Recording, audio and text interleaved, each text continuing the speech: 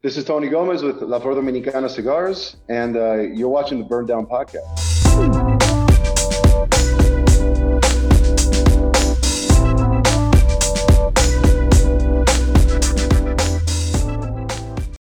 What's going on, everybody? Welcome back to another episode of the Burn Down. Today's guest is the son of Lido Gomez, the owner and creator of LFD Cigars, otherwise La Flor Dominicana.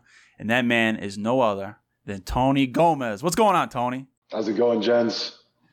Good to be here. Well, we appreciate you taking the time out of your day. I'm sure you got a busy schedule. We appreciate you coming on the Burn Down and chit-chatting with us for a little while. All good on this side of the grass. Pleasure, man. We finally got you on. It's been a little bit. I know we were going back and forth for about the last 6 months or so trying to get you on, but hey, every time has its place, or every place has its time, whatever that saying goes. Whatever that saying goes. But yeah, so we're super excited. You sent us some interesting cigars that we're definitely going to ask you about. But the first question, perfect. You already answered my first question. What are you smoking? That's what I'm smoking. So why don't you tell us? Because before we get into the interview, we have a bunch of questions. We're gonna have a great conversation with you, Tony.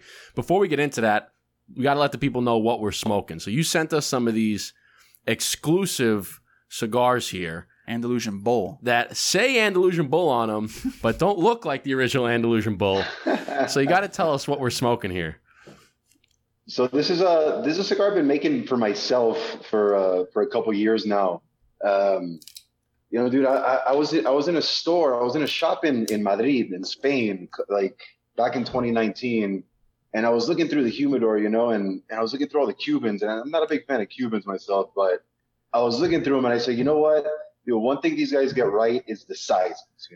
I like the sizes. And then I saw this size. It was like a 42 by 6 1/4. I said, it's fucking beautiful. That's the perfect size, So I said, you know what? I'm going to make something for myself in that size. And then I started playing around. They took the bold blend, made in that size, and I lit it up, and it was the best cigar I ever had in my fucking life. And I've been in love with it ever since, right? So that's what this is. Smells fantastic. We don't sell them. I'm sure you might have seen that we've got like a whole fucking scheme going now. We've decided to release some NFTs. We're releasing 7.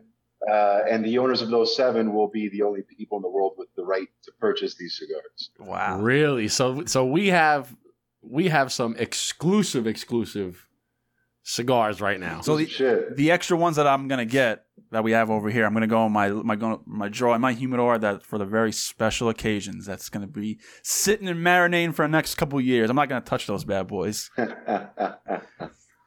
right, so let's get this. So let's light this up. But so I guess the whole fiasco, the whole attitude behind NFTs and crypto and stuff like that. I guess you guys wanted to hop on it early, kind of be like, I don't really know any other cigar company that is a part of NFTs. Where did that whole concept come from? Not really to this extent. There's a brand that put out some NFTs. They're like just art-based NFTs, so a little different from what we're doing. But dude, like I said, I started making this cigar like a couple years back, 2.5 years ago maybe, and I was always saying I want to release this eventually, but I want to do something special. I want to do something different with it, and I didn't know what. And then one day, do you remember when all this news came out about how Beeple sold these crazy NFTs for I don't know how many millions of dollars and all this shit? Yeah, buying them for like $50, selling them for $50 million. And I saw this, and the first thing I said was, "What the fuck is an NFT?" And then I got into researching, I got into reading about it, and I'm like, dude, how can I get involved in this? It sounds very interesting. And I was smoking a cigar at the time, and then the light bulb went up, and I said, well, why can't this be an NFT? And so then the project started. This was like 1.5 years ago. I've been working on this for a while because I had no fucking clue what I was doing at first. It took a lot of research, but and so that's the idea. I get it. A lot of people are not big fans of NFTs and all that, and I agree that most of these like art-based NFTs, I don't really get it. I don't get it, but I like the technology, and I like that you can attach real value to it, right? Which is what we're trying to do. Because this NFT isn't just a picture. It's an actual cigar, an exclusive cigar. And so it seemed like an interesting idea. And we'll see what happens, man. This is a big experiment we're doing. Yeah. I like how you tied in because a lot, like you said, the art NFTs, you know, I never understood it either. It's like, I can just screenshot the picture and I have the picture now. Like, I don't get that. But then, you know, when you look into it, it's more of, okay, no, you have to have essentially the certificate or the, you know, that certificate of authenticity saying, you know, I own this. But now you tied it in, we're saying, okay, if you own this, not only do you own whatever the digital art is, but you own the rights to purchase this cigar. So it's like, all right, this cigar is fantastic. It's the best, you know, right from the horse's mouth, best cigar he's ever made. I want to get that cigar. Well, you gotta get this NFT now. You got to get the certificate of authenticity in order to buy that. That's a pretty cool idea. I mean, essentially, it's like, you know, kind of your own cigar. If you're smoking this in a lounge and someone's like, what cigar is that? You can essentially be like, this is my cigar. Like, I kind of own it. And it's kind of like, you know, think about where you have these private clubs, these private lounges that you don't have access to the lounge unless you're a member. And then, okay, now you get into the lounge and now you have access to buy all the cigars. Yeah. This is the same thing, but in the digital world. You can't buy it online unless you have access to... What was Pops' first initial reaction? Saying, "Hey, Dad, I got this idea." He just said, "What the fuck is an NFT?" That's the same thing I said. You know, he was open to the idea from the beginning. He didn't understand what the fuck I was talking about, but he liked the general concept of it. I think he still doesn't understand it. I might not even understand it yet, but we partnered with a good company called Eureka, who's kind of guiding us through the technical part of all this stuff, you know. So, but yeah, he was on board, man. He liked the idea. It's, you know, LFD's always been we like to do different things, man. We like to be creative. We like to innovate. That's always been our thing, right? So, it makes sense. Why not be the first company to do it? For sure, because I mean, you know, the cigar industry gets the notation that's very antiquated and old. So you're kind of taking a step forward to kind of being like, not LFD. We're kind of ahead of the curve here, because 10 years from now, everyone's going to be talking about NFTs and crypto. Like, it's just like another one of these things like the internet. You know, everyone was afraid of it, and then everyone's going to have it, you know? So kudos to you guys for taking the leap of faith and doing it. You know, it's kind of like the same idea where, like Eric had said, the cigar industry is antiquated. It's very old school. We decided to come up with a podcast for, like, how can we bring the new age, which is podcasts and YouTube, into the, you know, bring the old world cigars into the new age social media. That's how we came up with our idea. And you're taking it a different route with the NFTs. And I'm sure your dad, as soon as you said, listen, there's exclusive and then there's exclusive. And he's like, I like that. You know what? Someone even actually made a burn down NFT. Like, did they? Last March, I believe, when it was obviously very brand new, but he was like, hey man, I create crypto art or NFT art. And he's like, I want to make your logo. And I'm like, okay, sure. I don't know, whatever. So he made it. And then he's like, oh, it's on this site called Ocean or some site where OpenSea, yeah. And they host it. So then a couple months ago, my brother-in-law is like big into it. And he goes, dude, you have your own logo. You have to get the code or whatever. You have to get it, this and that. So I'm trying to find this guy on Instagram, and he doesn't use his Instagram anymore. And he has the code. And I'm like, dude, I can't even get it. I don't even know. I can't even tell you where it is. You know, so he probably knew what he was doing. He's like, I'm going to make this for you. And then 5 years from now, when it's worth, he's like, all right, you want it now? Now you got to buy it. Yeah. Damn. That's a lot of people do with websites. This whole world is like, it's very much still the Wild West, you know, so there's a lot of shady players out there. Yeah. 100%. You got to be a little careful. 100%, man. So let's take us back. Let's start with, you know, how did you, well, first off, you know, we like to ask the question, who is Tony Gomez, right? Like, how did you get into cigars? Where did you start? Because I remember the story, you know, doing some research on you, is that your dad didn't even want you to come into the cigar industry to begin with. You know, so what did you start with and then move into the cigar industry? How did that whole story happen? Well, I'll word it a little bit differently. He didn't pressure me into it. Yeah, okay, that's better. Yeah, that's a better word. This is your destiny type deal, you know. But I'm a Miami kid, born and raised from Kendall, the boring part of Miami. That's where nobody goes. But yeah, man, I was born and raised in Miami. This whole cigar thing started when I was about 7 or 8. So I guess you could say I grew up around it to some extent. But yeah, man, I grew up in Miami. I went to Florida State. I majored in English. I was a writing major. Oh, wow. I didn't really have any intention on doing the cigar thing until, I don't know, sometime around senior year of college, I think. Originally, I was applying to film schools. I was going to get my master's in film school. I wanted to do screenwriting. That was kind of my first goal. My first goal was to be a rock star, and that didn't work out. Right? So, what'd you play? What instrument?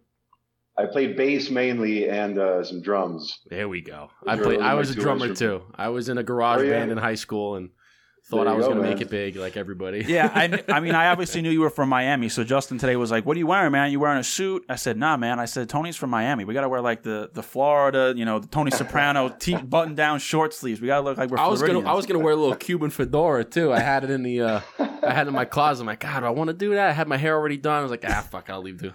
So we aim to please. We aim to please. So you went for film school. You're gonna be a screenwriter. Then what happened?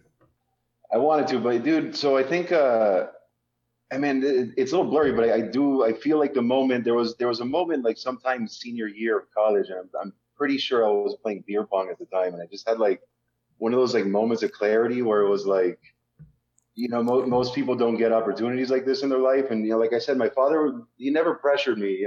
He always said, do whatever makes you happy, man. If you want to join the business, I would love to have you, but find something that makes you happy. Yeah. And I just had a moment where I was like, dude, like people don't get these opportunities. If you don't at least give it a shot, then you're a fucking idiot, right? So you got to try it, right? I called him up, we had a chat, and then we kind of laid out a plan for what was going to happen. And, so I started working right after I graduated, and I covered all of Florida as a sales rep, did that for about 4 years. And then I moved down here to Dominican Republic, and I've been working at the factory ever since. It's been like fucking 10 years now, 9 years. Wow. That I've been here. So where in Dominican Republic are you? Are you in, Santiago? Is that the main? Santiago, Dominican Republic. Santiago. This is where the cigar industry is. Like 99% of the Dominican cigar industry is. Specifically in a little town called Tamboril. That's where we're at. Yes. That's like the mecca of rollers and factories and all that in DR is Tamboril. So I was looking on your Instagram, and I saw on your profile it said an aspiring Santiaguera. What is that? What does that mean? What is it? Santiaguero?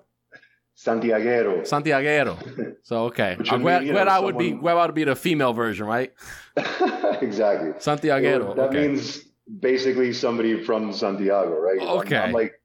I'm the gringo here, so it's just kind of a joke. Well, I mean, you've been there for over a decade, so you're I feel like you're phasing out of the gringo stage into. Because I looked it up, I'm like, what is that? I tried to do the Spanish to English, and it didn't pop up, and I'm like, what the heck is this? Justin was like, he was scratching his head. He's like, dude, I don't know what this is. I said, I don't know. I guess we have to ask him on the podcast. Now, so that's what it is, man. So what? You went to Florida State, so you a Seminole fan? Is that right? Seminole. Fuck yeah, man. Seminole. I'm not a Seminole fan. I am a Seminole. Well, that's true. Distinction. Important distinction. I got paperwork. Isn't that the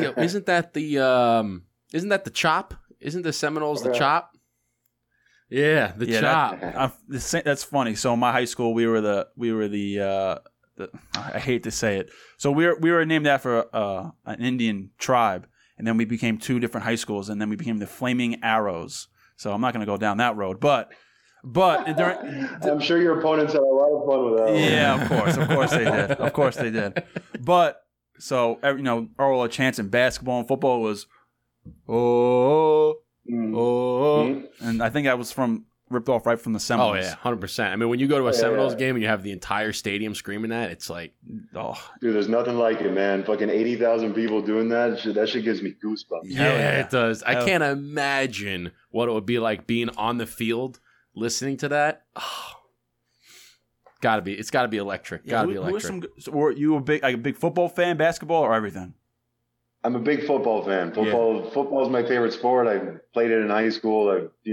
I'm a miserable Dolphins fan, lifelong. You guys are probably stinking Patriots fans. So no. I'm a Giants fan. We're from New York, my man. Hell no. Fuck the Patriots. Hey, listen. You know what? New England accent. As a Giants fan, I hold true that we beat the undefeated Patriots in the Super Bowl. And we gave 2 of Tom Brady's losses in the Super Bowl came from the Giants. That's right.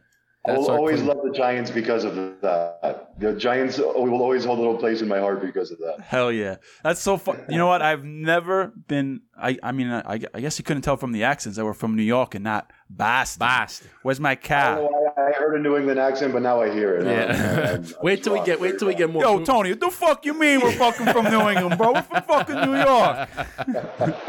Wait till this bottle of bourbon goes down, then it really comes out. Yeah.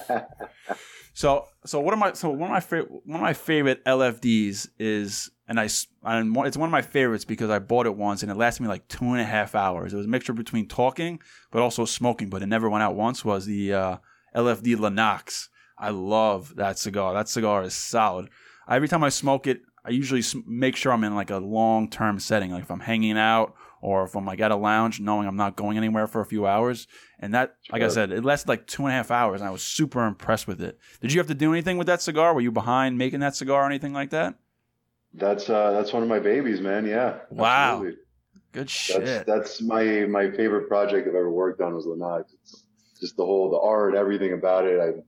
That one's a special one too. Yeah, we got it up on the wall over here. So on the wall over here you can't see, but you can see a little bit behind us. But we have boxes, just all the cigars just nailed up on the wall. Andalusian Bowl. I've seen it on your videos. True. Yeah, we got 2 Andalusian Bowls here, and then we have the Lennox down here on the right. And I wanted to get, which I don't have, because my favorite LFD is the Double Ajero Lancero. Love Lanceros, and that was going back to where you like the Cuban sizes. That was the original Cuban size was a Lancero, and not many companies have it because it's so hard to roll. But that was one of my favorites. I got to get that box somewhere and put it up in here. So actually, talking about the Andalusian Bull, a lot of things that we say was like when people ask like cigar of the year and cigar aficionado of the year. Justin actually brought up to my attention years ago was when like Oliva Siri V Milanio or who else? Epi Cirillo La Historia win like number 1 of the year. There's high demand for it. Andalusian Bull was one. And Justin always says that the Andalusian Bull, when it won Cigar Aficionado, was like one of the only cigars that he noticed that didn't really lose its quality because it's such high demand. How do you first of all, how do you prepare to be number 1?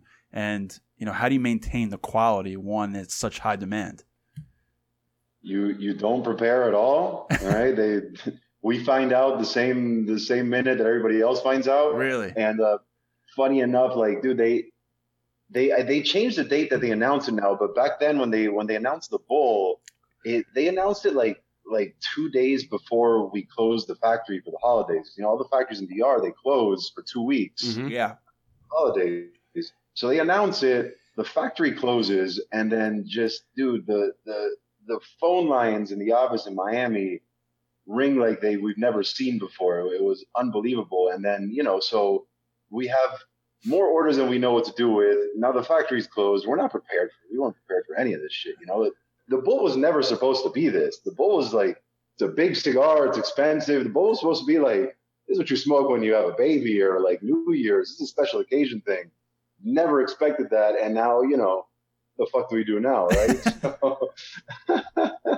So you don't prepare for it, and it's, dude, you just have to stick to your guns, man. The reason it won number 1 is because we do things right? Because the cigar's quality, it's good, and we don't.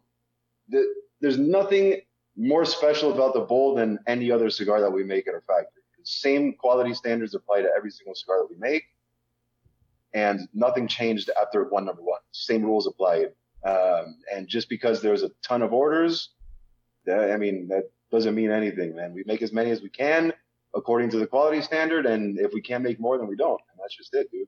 So, yeah, the demand for the cigar today, 5 years later, it's honestly it's exactly the same as it was the day after that. It's super hard to find. Oh yeah, it's super hard to find, man. Oh yeah. Anytime our local lounge gets a box, as soon as they open it up, it's gone. It's gone that day.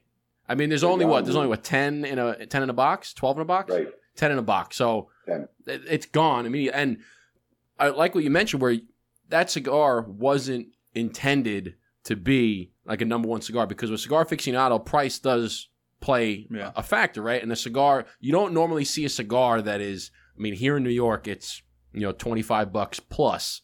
now with the 75% tax, but you don't normally see a cigar that's $20 plus make it number one. So for that one to make it number one, you're like, well, shit, this was supposed to be a very exclusive cigar that is a celebratory stick, right? You're not going to go in there and buy a $25, $30 stick every single day, and now it makes cigar of the year. You're like, what the fuck? Holy shit. Okay. I mean, it's good for you guys because now you have high demand on a high dollar stick. So you're like, well, shit, okay, let's do it. So for this, this can debunk all the conspiracy theories. There's a lot of conspiracy theories about Cigar Aficionado and that, people pay for the ratings and all this.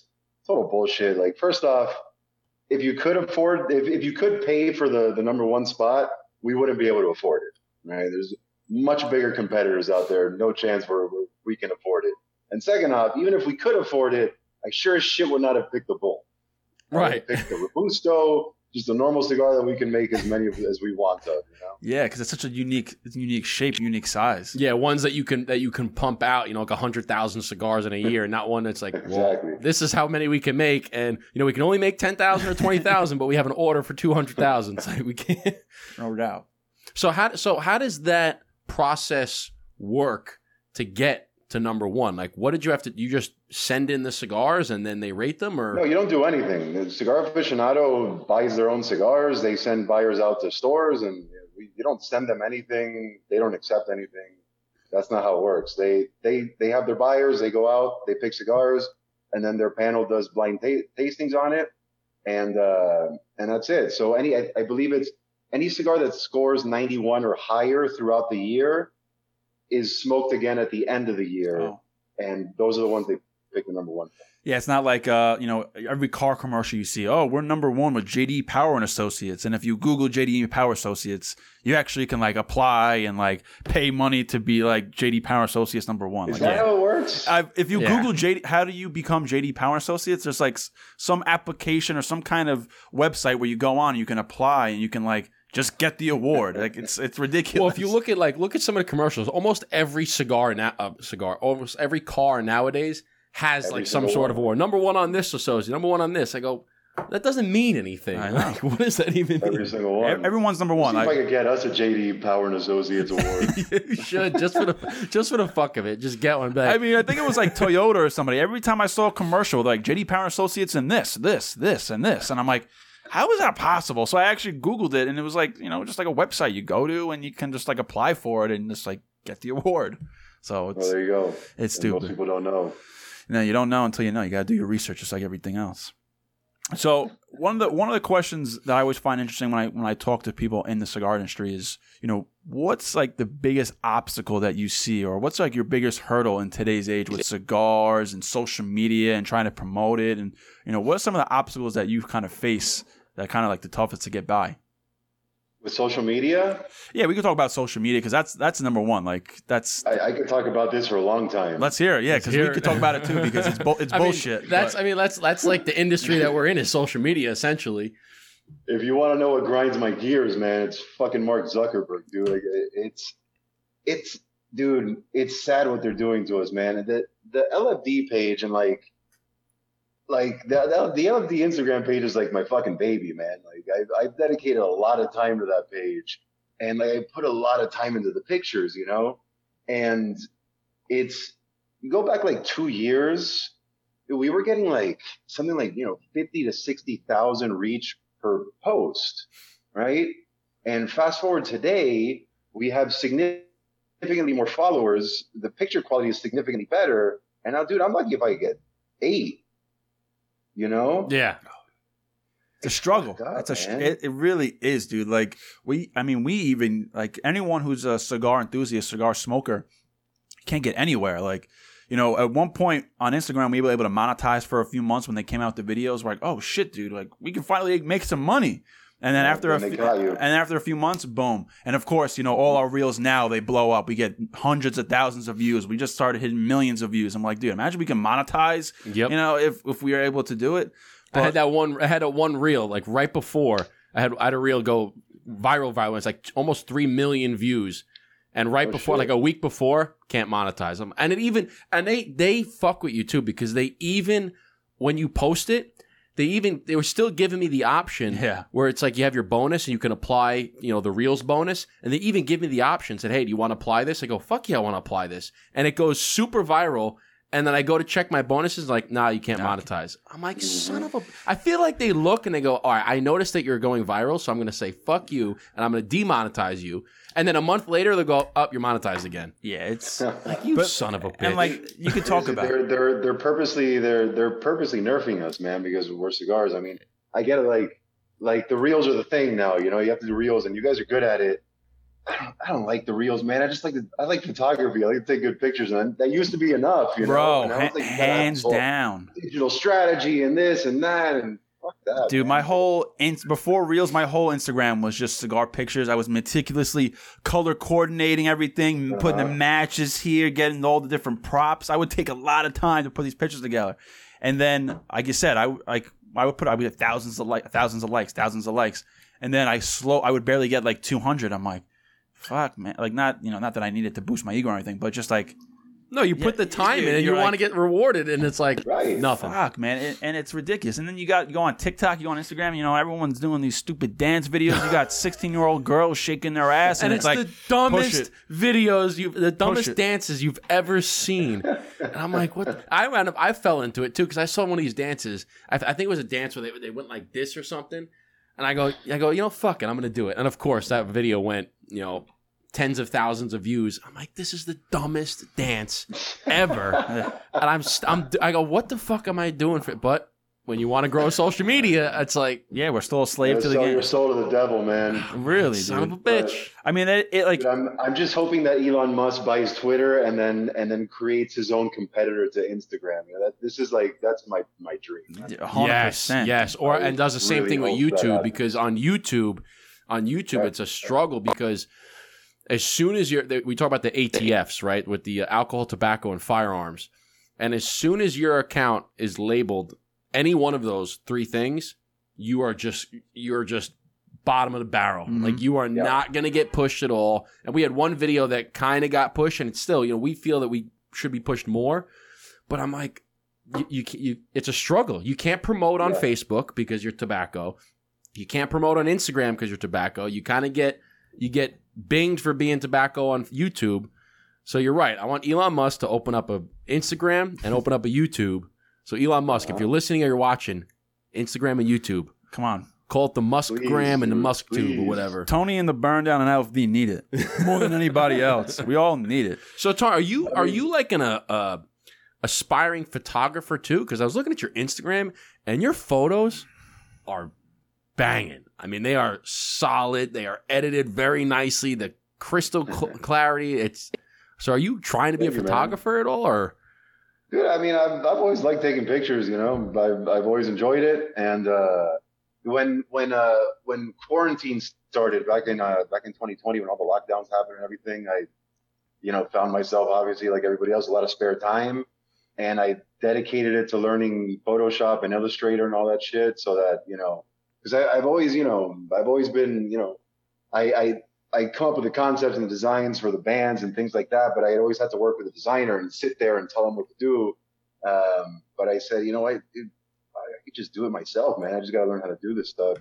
And so I did that. And yeah, so ever since, now I can Photoshop stuff. I can edit it a little more professionally, and I can do designs myself now. Because those photos I've seen some of the, the cigar photos are fantastic, but even some of the nature photos. I mean, you took one that I think it was on the beach in Santiago, and it was just, I'm looking at this photo, I'm like, holy shit, this photo's fantastic. And I'm like, it looked like you had do you have a camera, or you just take it all with your iPhone? iPhone. It's amazing. Crazy. How crazy, how amazing is that? iPhone's unbelievable these days. I know, right? No, we just took a couple because, we're releasing at the time this video comes out, our cigar will be released officially. And we were doing a little photo shoot just for the hell of it. We had the box in here and the cigars. We were using on our phone. We had the lighting. And we were taking some of these photos. And all I did was take a photo on the phone. And I go into the edit and I make the clarity higher, make the saturation a little higher, maybe maybe put a vignette on it. And next thing you know, I'm looking at this photo. I look at Eric and go, dude. He goes, that photo is bomb. And we just wound up using that as like the advertising photo now. So making all of our advertisements on that photo. And it's just an iPhone. I don't even have I have an iPhone 8. This isn't even the latest iPhone. It still looks good. We both got iPhone 8. We still got the home button. I mean, that's how behind we are. Do you find like certain social media tactics or pictures or kind of advertisements that work better, that kind of fly under the radar on social media than others? Did you kind of come out with a consensus yet, or still figuring it out? I think people like a lot of cigars. They like a lot of cigars. Yeah. They like pictures of you or, like Lito, like me or Lito, whatever. And they like cigar rolling videos. I've noticed. Yeah, a lot of people like behind this. I've noticed that too. And it's funny you say that. Anytime I had a picture back in the day with a lot of cigars, I always got more attention. And then as well as people like behind the scenes. So they like seeing what's going on. How do you make a cigar, like being in the factory. Right. And I noticed showing your face too, because we were, back in the day, we never really showed our face on Instagram. It was always just the cigar. It was about the cigar or what the cigar and the bourbon or the cigar and the coffee, whatever it is. And I noticed every once in a while I would, on a holiday or something, I would do a picture of my face, say, hey, wishing you guys a great holiday, God bless, whatever.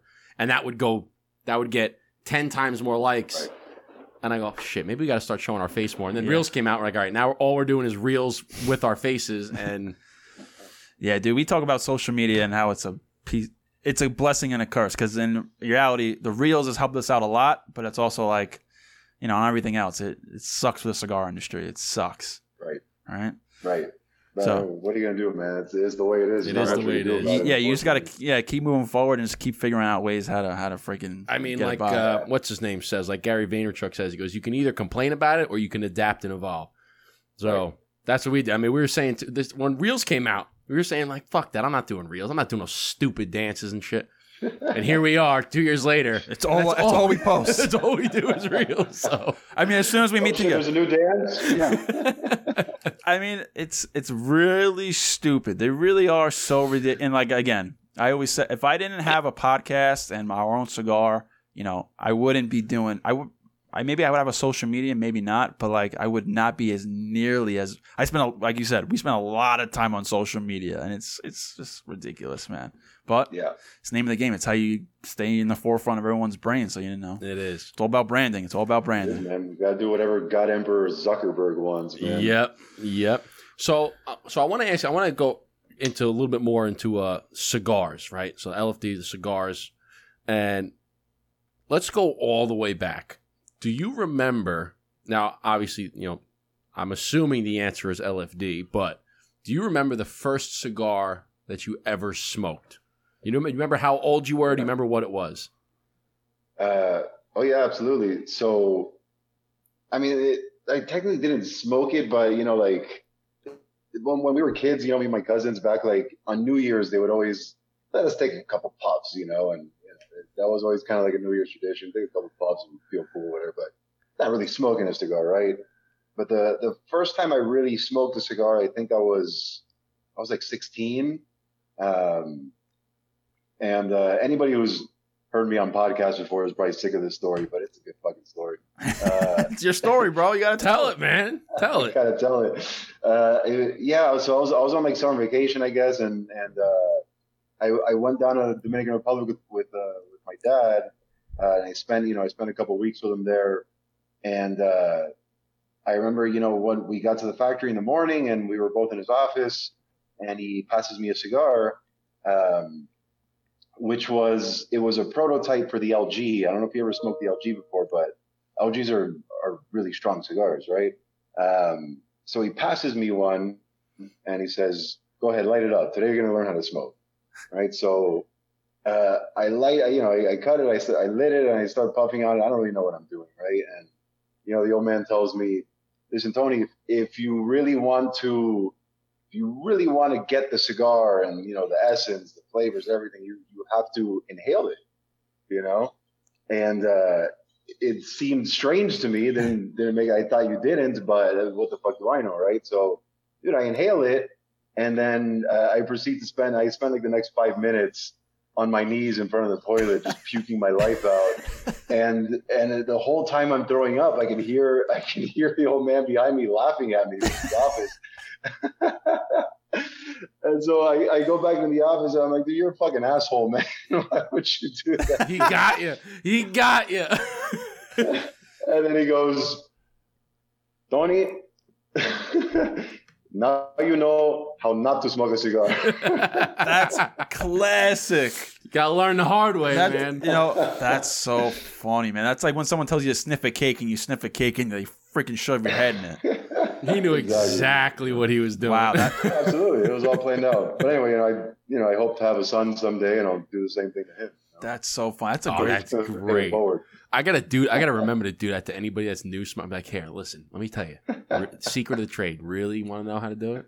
Inhale the cigar. You get all the flavors. You'd be perfect. You'll really like it. It's funny when you were saying that story. I'm like, you know what? In my head, I'm thinking, all right, he's gonna tell you to retrohale. Because I know a lot of people say if you really want to get flavors, you really want to get the scents, and you got to retrohale. True. Which is true, right? True. So I'm thinking he's going to say retrohale, and he goes, no, you got to inhale it completely. So now I'm thinking, I go, wait a second, is this real? Is he really? It's Lito Gomez. Like, you can't argue. Like you said, it's your dad. You're not going to be like, no, Dad, you're wrong. Right. Like, okay, right, fine. right. I'm inhaling. I thought I was about to learn something new today. I'm like, oh shit, is he going to tell me something new today? Am I going to learn something? Oh, so you're on the toilet for 5 minutes and he's just laughing at you. Yeah, that's like one of the first times I tried chewing tobacco, and they're like, whatever you do, don't obviously swallow the tobacco, and I accidentally swallowed the chewing tobacco, and yeah, I secretly left my dorm room, and I came back like a white ghost, and everyone's like, did you swallow that tobacco? And I was like, no. They're like, bro, you're white as a ghost. You were just puking. I was like, all right. Whoops. Yeah, my bad. Dude, that's dangerous. That stuff's dangerous, man. Dude, I had like a high. I was like woozy. I was like, whoa. I was like, never again. So when that happened, when that experience happened, did you like stop smoking cigars for a while, or did you realize and then just continue to? No, I picked myself up and I gave it another shot, dude. Because you were probably hesitant after that. You're like, all right, I don't want to smoke this anymore. And he's like, no, fuck you. Continue smoking that. And that's hard to smoke because I've had some of that. You know, I remember one when I was living at my apartment by myself right after college. I had a cigar one night, and I guess maybe it was just a bad cigar. I smoked it too fast. I didn't have something in my stomach, whatever it was. And I got like sick. I was like, I had to kind of lay down for a while, and I was white as a ghost. And then I still had half the cigar left. I'm like, shit, I don't want to put this out, right? But to pick yourself back up and continue smoking that after you're sick is like, you just don't want it. That's like when you have a hangover after drinking, and they say the best thing for a hangover is you drink the same exact thing in the morning what you just drank. You just got to man up. You just got to man up. It's what you got to do, man. It's what you got to do. Get drunk again. Let tomorrow worry about it. Exactly. So have you smoked with anyone noticeable, like any cool celebrities, athletes that enjoy LFD? Like they kind of, because we have some stories with like Jay London Cigars, and he smoked cigars with ZZ Top and I think Arnold Schwarzenegger and stuff like that. You know, yeah. You got anyone in your repertoire like that? Sure, man. I hung out once with Cam Newton. Oh, nice. At his shop up in Atlanta. Had a smoke. Really nice dude, man. Really cool guy. Javon Kears.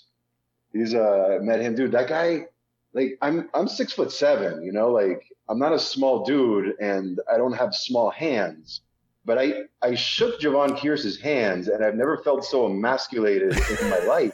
The guy's a freak of nature, dude.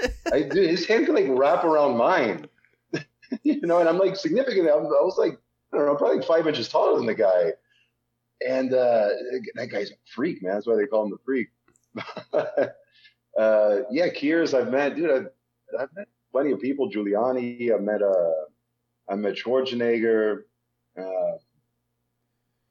I had a 20-minute phone call with, and this doesn't count as smoking with him, but I had a 20-minute phone call with Michael Jordan once. No shit. Really fucking cool. That counts in my book. No shit. It's close enough, dude. I mean, he would. To be honest, he would probably enjoy this size because he's a big Partagas Lusitania guy, which is very. That's why we had the phone call, man. Really? So this was like, dude, like a year and a half ago.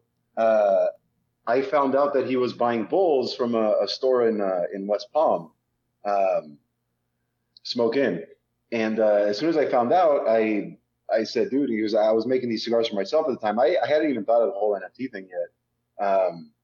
And I said, I got to get a box of these to Michael because I know he'll love these. He's always smoking Lonsdales and shit, So I prepared a box, I engraved his name on it. I put my card inside, wrote him a little note, and then I sent it over to Smoke Inn, and I asked the guys there to get it to him, And a year and change goes by.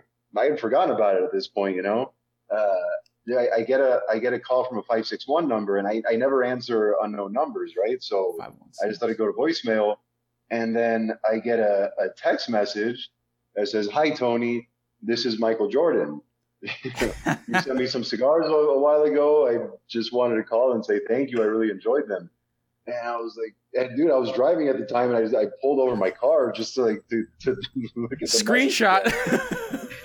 You gotta be fucking kidding me, right? So the first thing I did was call up one of my buddies in Miami because we always prank each other. I was like, dude, this one's not funny. If this is you, you better tell me, or else we're gonna have a fucking problem. This one's not funny. I swear to God, it wasn't me. I promise you, I swear. And I called him back, and then we had like a 20-minute chat. Super nice guy. The guy loves cigars. He's an absolute he's crazy about cigars. He fucking loves it. Wow, and that's a story right there. Wow, it was cool, man. That's very cool. I got his number in my phone. Fucking Michael Jordan. Wow, I can't imagine seeing that because I'm a huge basketball fan. I can't imagine you're driving and you see and you double take. You have to kind of zoom in and focus. I stopped the car. Does that say, "Hi, this is Michael Jordan"? What the fuck? The mind fuck that has to go on for sure. Oh my God! And then you call and then he answers. You're almost hesitant. Is this Michael? Yeah, this is Michael Jordan. Nice to. You're like, what the fuck? For 5 minutes, you're probably thinking I'm talking to Michael Jordan right now. Crazy, man. Dude, it's one of those I've met plenty of famous people. I don't get nervous, but Michael Jordan's Michael Jordan, right? So before I called him, it was kind of you first meet a girl and you like her, and it's you're nervous. The first time you call her, you're nervous. It was like that feeling, Yeah, you're nervous, even though you say I'm not really. You're nervous. You're nervous. I was fucking nervous, dude. I'll admit it.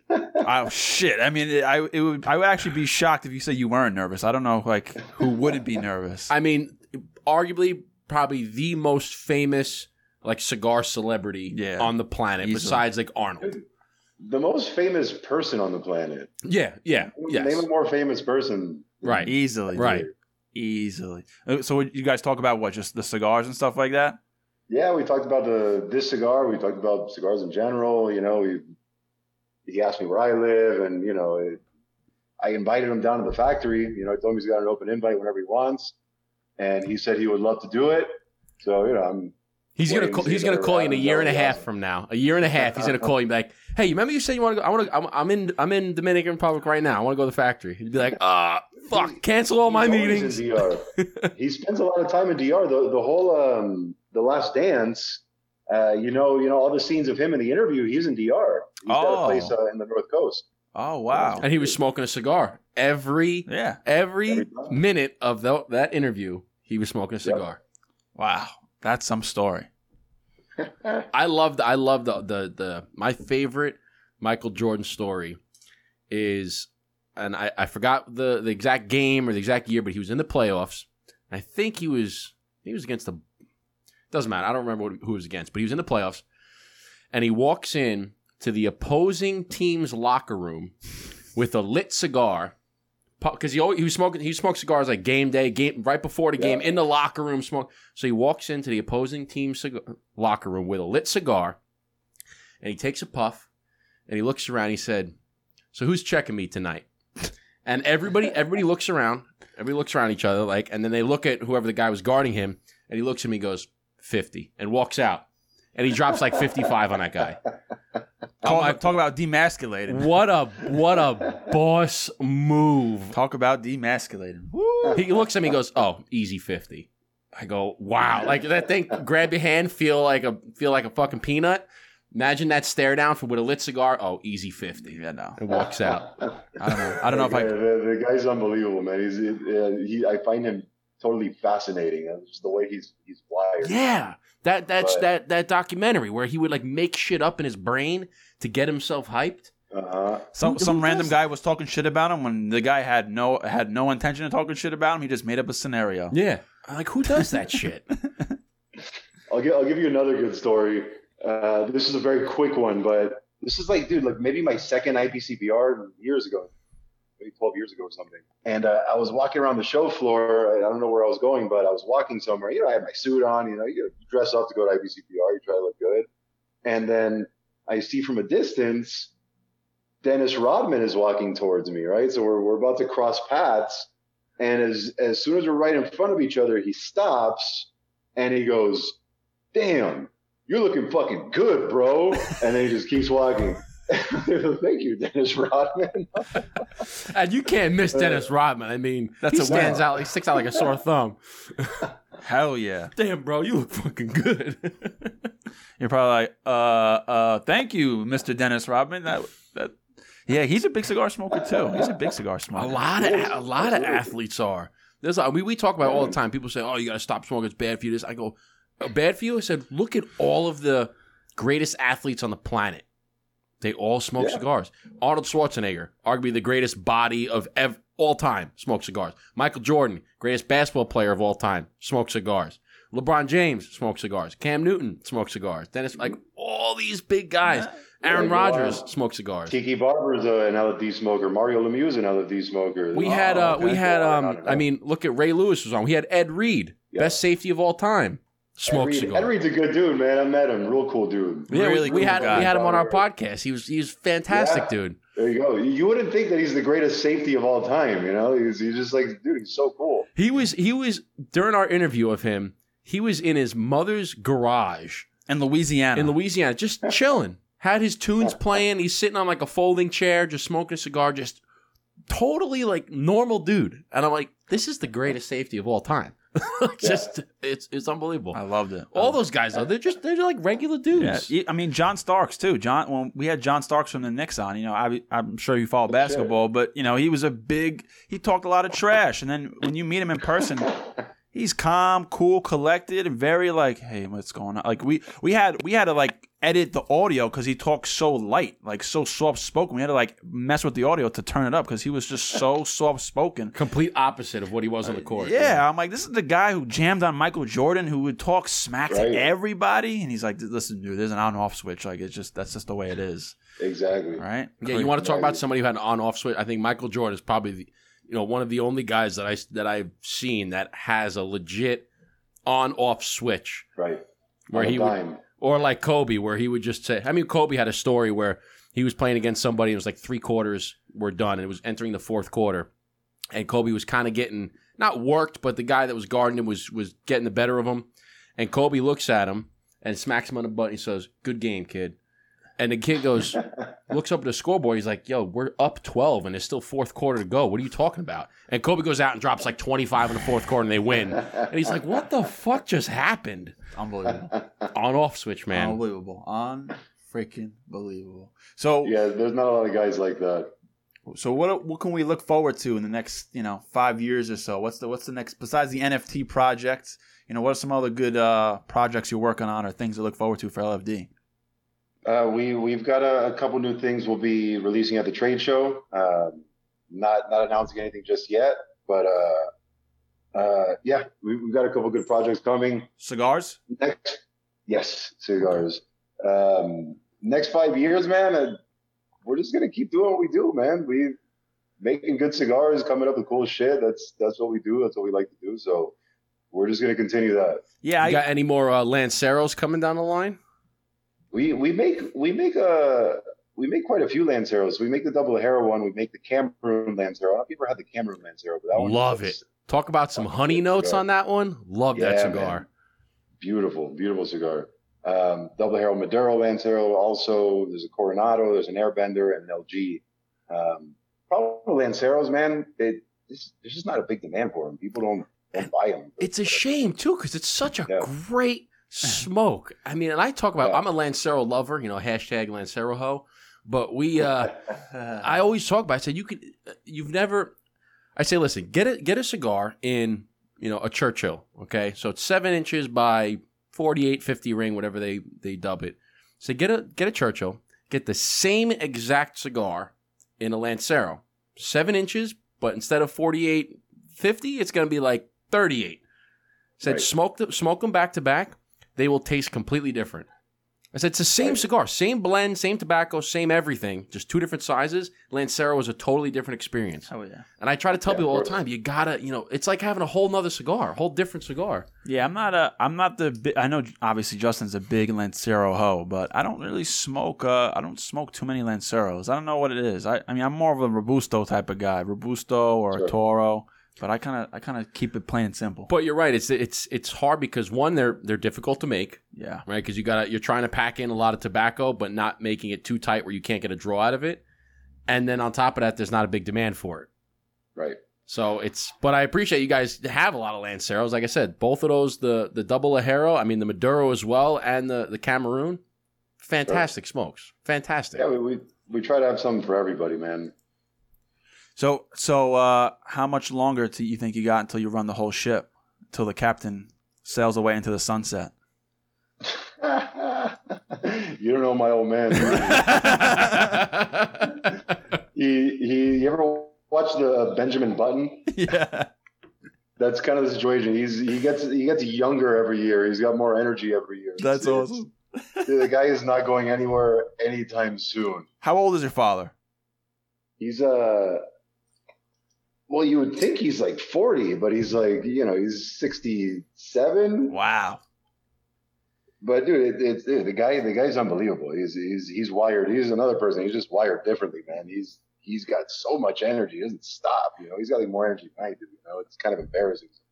I'm sure. I'm sure he's around a lot younger people, so he probably drives off that energy, kind of living vicariously through the other guys. Has a son, bringing all these new ideas, new energy. So I'm sure he wants to keep up because it's just as big of his baby as it is yours. So, I can imagine it's probably pretty hard to let go. Yeah, I do that. I mean, that's the thing about cigars. I mean, nobody retires from the cigar business. True. Nobody retires. Everybody dies at their factory. That's how it works. I mean, look at all these guys, man. Look at Avo Uvasian. He was what, 90, 92, 93? Yeah, but it's an impressive list. You look at Avo, you look at Orlando Padron, Carlos Fuentes, Stanford Newman, Robaina. You go down the list. All these guys live late 80s into their 90s and smoking till the last day. And it's not like they're sick for the last 10 years. These guys are all smoking and working until the end, man. So I'm not a scientist, but I guess there's something to be said. And cigars are bad for you. I was just going to say, who's saying cigars are bad for you? I mean, I still, people are like, cigars are so bad for you. I'm like, really? I really don't think cigars that bad for you. Look, just like you said, you're not a scientist, but look at the data. Look at the facts. All of these guys are I tell people all the time. Long lives. I tell people all the time. There's an article, it's from like 2014, 2015, but it's from the FDA, FDA. But they say 1 to 2 cigars a day is nil to your health. And does nothing. And 1 to 2 cigars a day is an avid smoker. Yeah. Right. Like most people smoke maybe 1 a week. Right. So that's what I'm saying. If you smoke 1 or 2, if you're smoking 2 a day, you are an avid cigar smoker. You're Absolutely. Up there with like rollers and blenders and they're smoking you're 5 a high percentile. Yes, exactly. Listen, I'll tell you this, man. I get that cigarettes kill people, right? And we've been fighting this battle forever because we get lumped in with cigarettes, and unfortunately, it is what it is. The tobacco Nazis don't care what form the tobacco takes. They just see tobacco. But I will put it this way, man. I think what kills people, the greatest killer of people in the United States is stress. I think that's undeniable at this point, right? People are fucking stressed out. They're paranoid. They're nervous. Half the country's on antidepressants. People are fucked up, man, right? So if somebody comes home from work and they get to sit down for an hour and smoke a cigar and that relaxes them, I think the benefits outweigh the negatives. Absolutely. I mean, 100%. Eric says this all the time. He says, big difference between, I mean, aside from the ingredients, right? Because cigars are 100% tobacco. What you're smoking is 100% tobacco. There is vegetable glue, but that's only to hold the label down. Right. With cigarettes, it's like less than 5% tobacco. The rest of it's chemicals. Aside from that, people that are smoking cigarettes are not smoking cigarettes to relax. They're smoking it quick. Oh, I got to get my fix, and then I'm anxiety, stress. I'm at work, and I'm super stressed out. I need to get a quick cig break, quick bogey break. Exactly. People that smoke cigars are not saying that. They're smoking cigars because it doesn't work that way. 100%. You ever watch that show, Comedians in Cars Getting Coffee? Yes, I think I know exactly what you're going to say. Keep going. The Larry David episode. And so Larry David describes it the best, right? Dude, Larry David's like my spirit animal. I fucking love him. But he describes it this way. He says, cigarettes are, it's anxiety. Cigarettes are this. Cigars are, you know, and that's it. Dude, that's exactly where I got what Justin just said. I got that from that snippet because I said it makes so, if you want to compare cigars to cigarettes in a 2-second snippet, that part right there. Yes. You know, you like you just said, you're smoking cigarettes because you're like, holy fuck, shit, fuck. And then cigars are like, fuck, man, this is good. Yes. You know, it's so different. That's a great way to put it. Is that the number one killer is stress. And this is a stress reliever as opposed to cigarettes, which is almost like a stress inducer. And like it's just, you know, just like anything else, cigars are portrayed so badly. And you know, you tell someone who doesn't smoke cigars that you smoke, and they're like, oh my god, I smoke a cigar. And you want to be like, shut the fuck! It's so much better for you. Like, it's okay. It's not that bad. You know, we actually had a guy on here, Joshua Habersky, who was, I don't know if you're familiar with the name, but he was head of government relations for the PCA, Premium Cigar Association. And he was telling us that, and it sucks that we get roped in, the cigar industry gets roped into with cigarettes because, like you said, the Johnny Pencil pushers, they don't give a shit what it is. They see tobacco and they rope everybody in. He actually gave us a stat that said cigars, premium cigar sales, so not, you know, the Backwoods and the Swisher Sweets and the Al Capones, like premium cigar sales, so all the ones that we're involved in, only account for less than 0.5% of all of the tobacco sales in the country. 0.5%. So it's nothing. It's zilch compared to everything else. And obviously the biggest one is cigarettes. And then the second biggest is, you know, the White Owls and the Backwoods and all that stuff. But all these cigars are less than 0.5%. So why the hell are we roped in with the rest of them? Do you face like anti-tobacco activists and stuff like that, being like a cigar owner? Like, do you ever face like protesters and stuff like that people are anti-tobacco? No, never personally. Nothing like that. No. But yeah, like you're saying, man, and that's, you know, the reason why this battle is difficult for us is exactly what you're describing, right? We're peanuts, dude, right? So put it this way.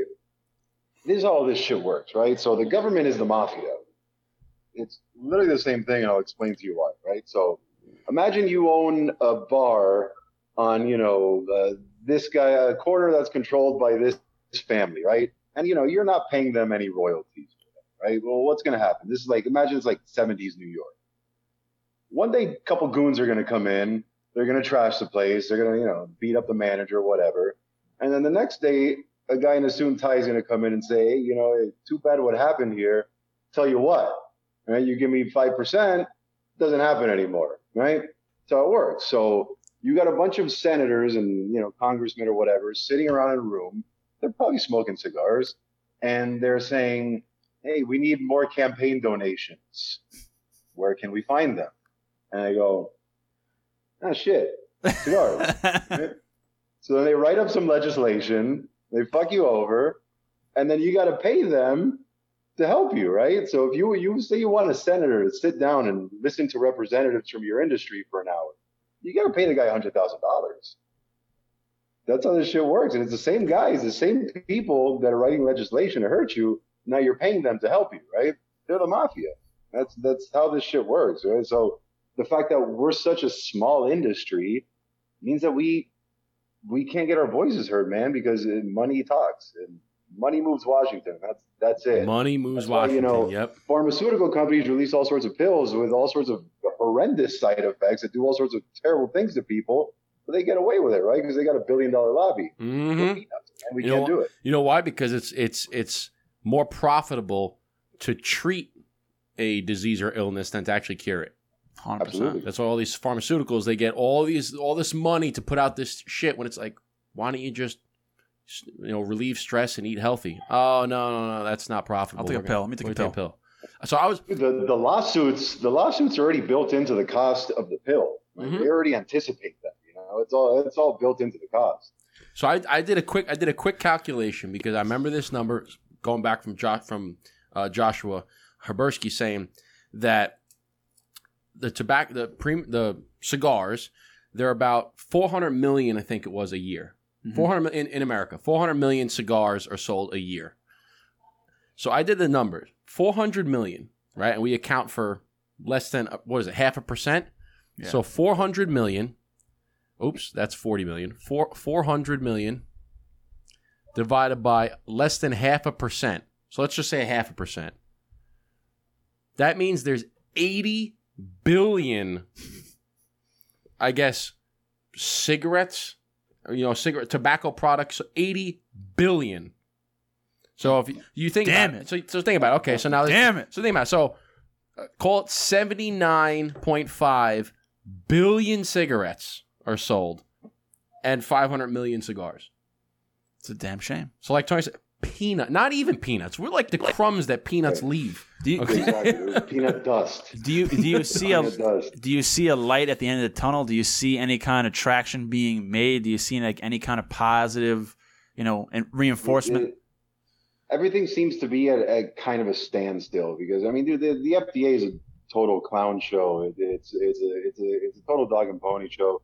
So they write they're gonna regulate us for all this and that, but they were totally unprepared to do it, and they had all these plans that there was no way they could actually follow through on. So luckily some good judges have recognized that this is bullshit. They don't know what they're doing. Everything they're saying is wrong. They even because this whole thing, this whole anti-cigar thing is really based on the false presumption that children are smoking cigars, which is obviously they are not. Dude, first off, they don't want to. Second off, they can't afford it. It doesn't make any fucking sense. The kids aren't smoking cigars. And, the FDA funded its own study with, taxpayer money to prove that ended up proving that kids don't buy cigars, right? So way to spend our money on that one, right? So they skewed they skewed this whole thing in their favor, right? And they still couldn't prove it, So it just goes to show it's all bullshit. We're not fighting a logical argument. We're not fighting an enemy that's using any kind of logic to attack us. Right? You can't fight stupid. That's 100% right, because what are kids doing in high school? They're not chain smoking cigars. They're under the bleachers smoking cigarettes. Dude, when I was in high school, I bought they're buying blunts to smoke weed with. They're not buying premium cigars. And you look at the average age of a cigar smoker, I think it's in like the 30s. Like 35, something like that, average age of a cigar smoker. Because like you said, one, they can't fucking afford it. Okay, a 16-year-old kid cannot afford to smoke a cigar every single day. They have better things to spend money on. Bro, in high school, cigars were not even a thought. I said Black and Mild. I can get Black and Milds from 7-Eleven. That's what I'll smoke. The cherry wooden tip? Hell yeah, I'm into that. Let me go to 7-Eleven. And I thought I was a boss smoking Black and Milds. So, it's... probably drinking like a Natty Light or something, right? Yeah, drinking Bud Light or Natty Light. Old English. Drinking, Keystones. I remember drinking Keystones in college. It's like you just want to you feel like you want to just go up to Congress and kind of shake them pay the fuck attention calm the fuck on. To your point is they're not dumb. They know what they're doing. They know that cigars don't kill people. They know all the stuff we're talking about. They just don't care. Right. So I feel like cigars themselves and they're like, this is good, but yeah, because that's another thing too is look at all the congressmen that are probably behind all of these tobacco studies. They're fucking smoking cigars on the weekend. They're 100% smoking cigars. All of them. Who was I just with? I was just with somebody in D.C. Who was I just talking to? Someone down in D.C. who's down in D.C. a lot, and they're like, "Yeah, dude, I smoke cigars with with everyone in D.C. People in Congress all the time. This person loves this cigar." And I'm like, I forgot where I think I was just over the weekend or 2 weeks ago. I was just talking about it. I'm like, fuck, man. I'm like, come on, dude. Like, this is baloney. Like, they know exactly what Well, what like you said, they do all these studies and they try to prove something. They go out, they set forth, I'm going to prove that cigars are bad, and they wind up proving that they're not bad. So to your point is, let them do whatever the fuck they want to do. They're going to continue to try to prove that they're always going to come back negative. It's like trying to test positive. They're always going to test negative. Always. Right. So let them fucking spin the wheel and do their shit.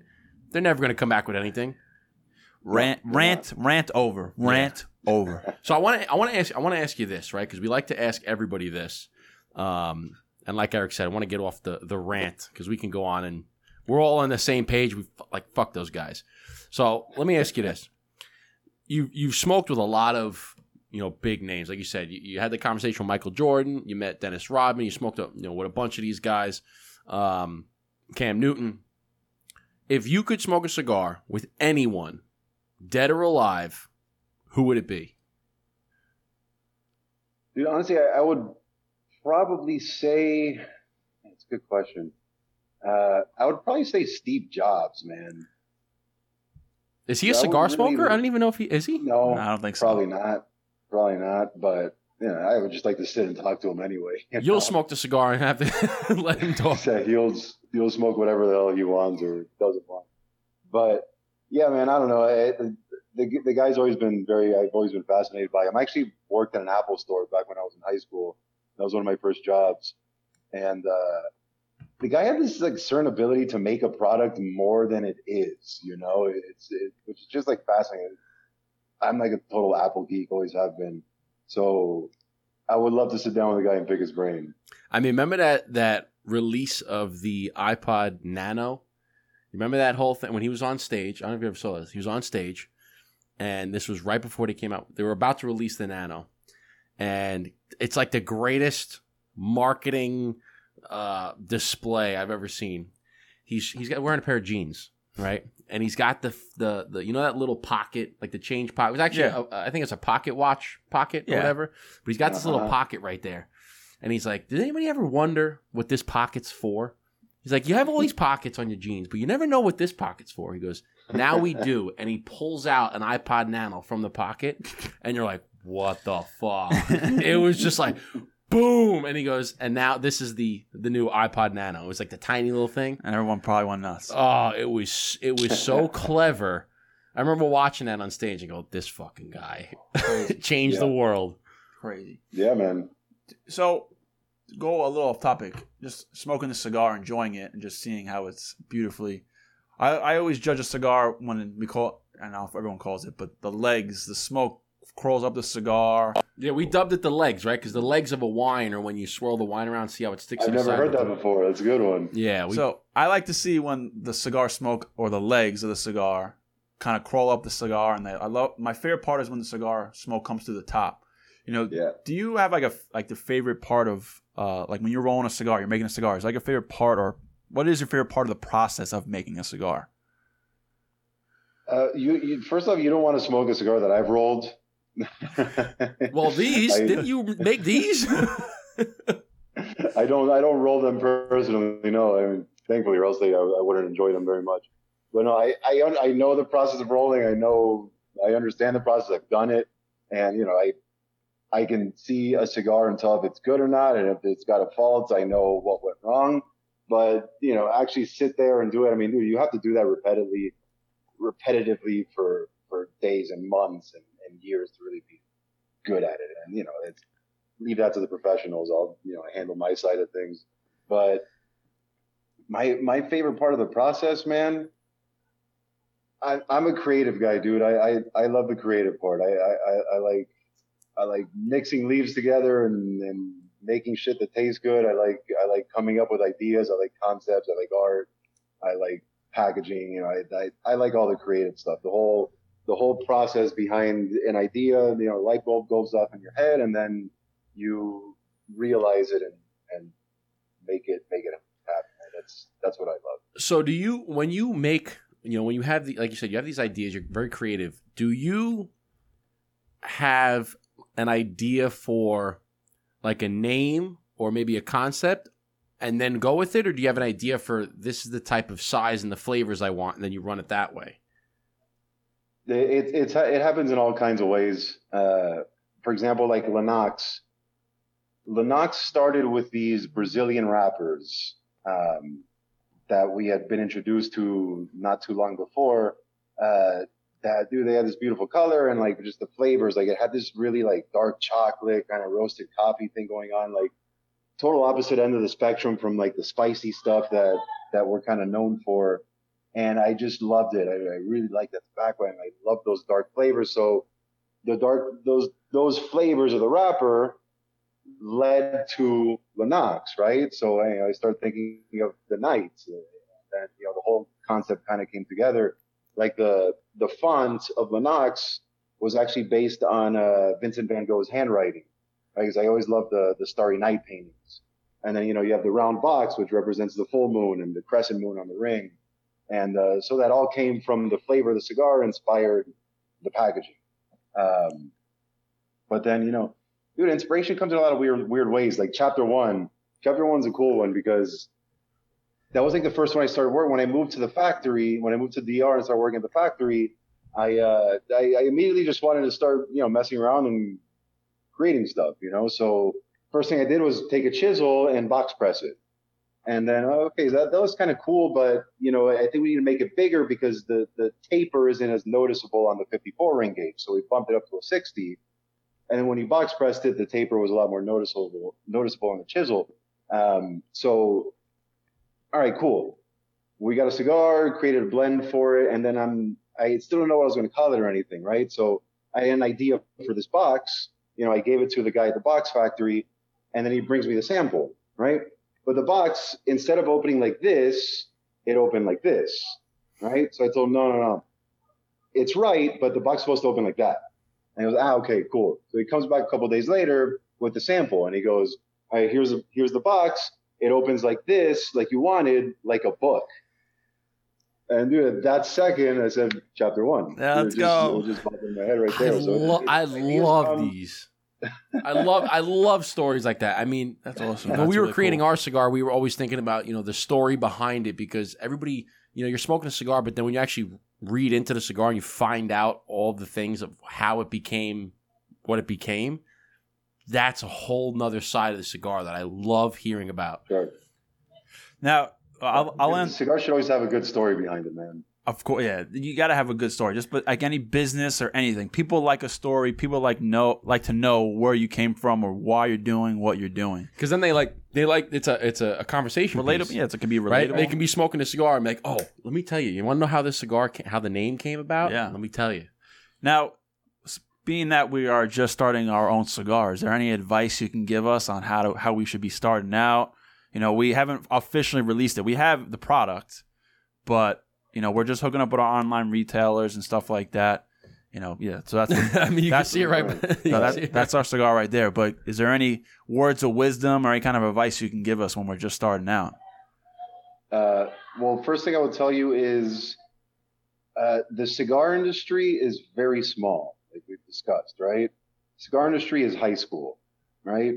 Everybody knows everything about everybody, right? So your word, the things you say and the things you do will always follow you. So it's very important. Assholes get weeded out very quickly in this business. You don't last long. So, I'd say keep that in mind. And I would also say this is a very competitive industry. The best cigars that have ever been made are being made today. But it's also at times an industry that lacks creativity. And there's a lot of people copying everybody. There's a lot of pretenders. And there's a lot of bullshit, man. Find your niche, man. Be unique and have your personality. Have something that makes you you. Because there's so many brands out there trying to recreate the classics, and dude, Davidoff is Davidoff, Fuente is Fuente, Padron is Padron. I mean, Cohiba is Cohiba, Romeo is Romeo. they exist and they've existed for a long fucking time. And you're not going to recreate it, right? Make your own way. You got to make your own thing. I mean, that's what I think the coolest thing about La Flor is that LFD's always been unique. It's always been its own thing. It's never tried to imitate anybody else, you know? So that's what I would say. So it's just be yourself and be true to who you are. Be authentic, be genuine. That's what it comes down to. All right. That is good words of advice. I mean, that's what we try. We don't try to do. That's what we do on our podcast. And I think we give off that vibe of just authenticity. Like, we don't pretend to know everything. You know, we're just two regular guys just being idiots sometimes. And sometimes we know some stuff about cigars. So that I appreciate that. You guys are doing a good job, man. You keep doing what you're doing, man. You got great personalities, and it's gonna work for you. Well, we appreciate that. Thank you. That means a lot to us. So we really appreciate having you on, man. It's been a long time coming, and thank you for coming on the Burn Down podcast and being another guest to our repertoire. It really means a lot to us. Thanks for having me, man. It's been a pleasure. So this is where we like to give you the red carpet to, let everybody know, let the listeners and the viewers know, where they can find you, what the next big thing is for LFD. The red carpet is yours. Let the people know. Plug away. All right. So, listen, LFD is how do I say it? LFD is real, right? There's no bullshit behind LFD. We since the day this company was founded, since my father had this crazy idea to move down to Dominican Republic and open a factory. We always wanted to be real, right? We own our own factory. We own our own farm. We live down here. We run it. It's very personal to us. We really fucking love cigars. We make cigars for ourselves. We're the first customer. And LFD is a real thing. We really care about this. And that's what I want people to know about LFD. This is real, and we're both doing what we love here. You can find LFD at most reputable tobacconists around the country. We're in about 30 different countries. I'm not going to name them all now because I'll probably end up forgetting most of them, but they're out there. We're a much smaller company than a lot of people think. All right. So I know, a lot of people complain that cigars might be backordered from time to time and this and that. And I mean, it is what it is. We're as big as we want to be, and we don't want to create a monster. We're never going to make 20 million cigars a year. It's just not what we want to do. So we make as many cigars as we can, and not one more than that, right? So the idea is, maybe your favorite LFD might not be available for a little while, but when it's back, it's going to be the cigar that you wanted. And that's the idea. That's our promise, But other than that, thanks to you guys, man. Thanks for taking the time and having me on, and for the thoughtful questions. It's been a great interview, and I've had fun, man. Absolutely. Spoken like a true gentleman. We appreciate it. So, Tony, without further ado, again, thank you for coming on our podcast. Thank you for your time. And we'll send you off with our signature saying, salute, chin chin, cheers. And we will see you in the future, my friend. Hopefully we see you soon. We could shake hands and talk some more cigars when we see you in person. Absolutely. All right, brother. Take care, man. Thank you, brother. Friends. Bye.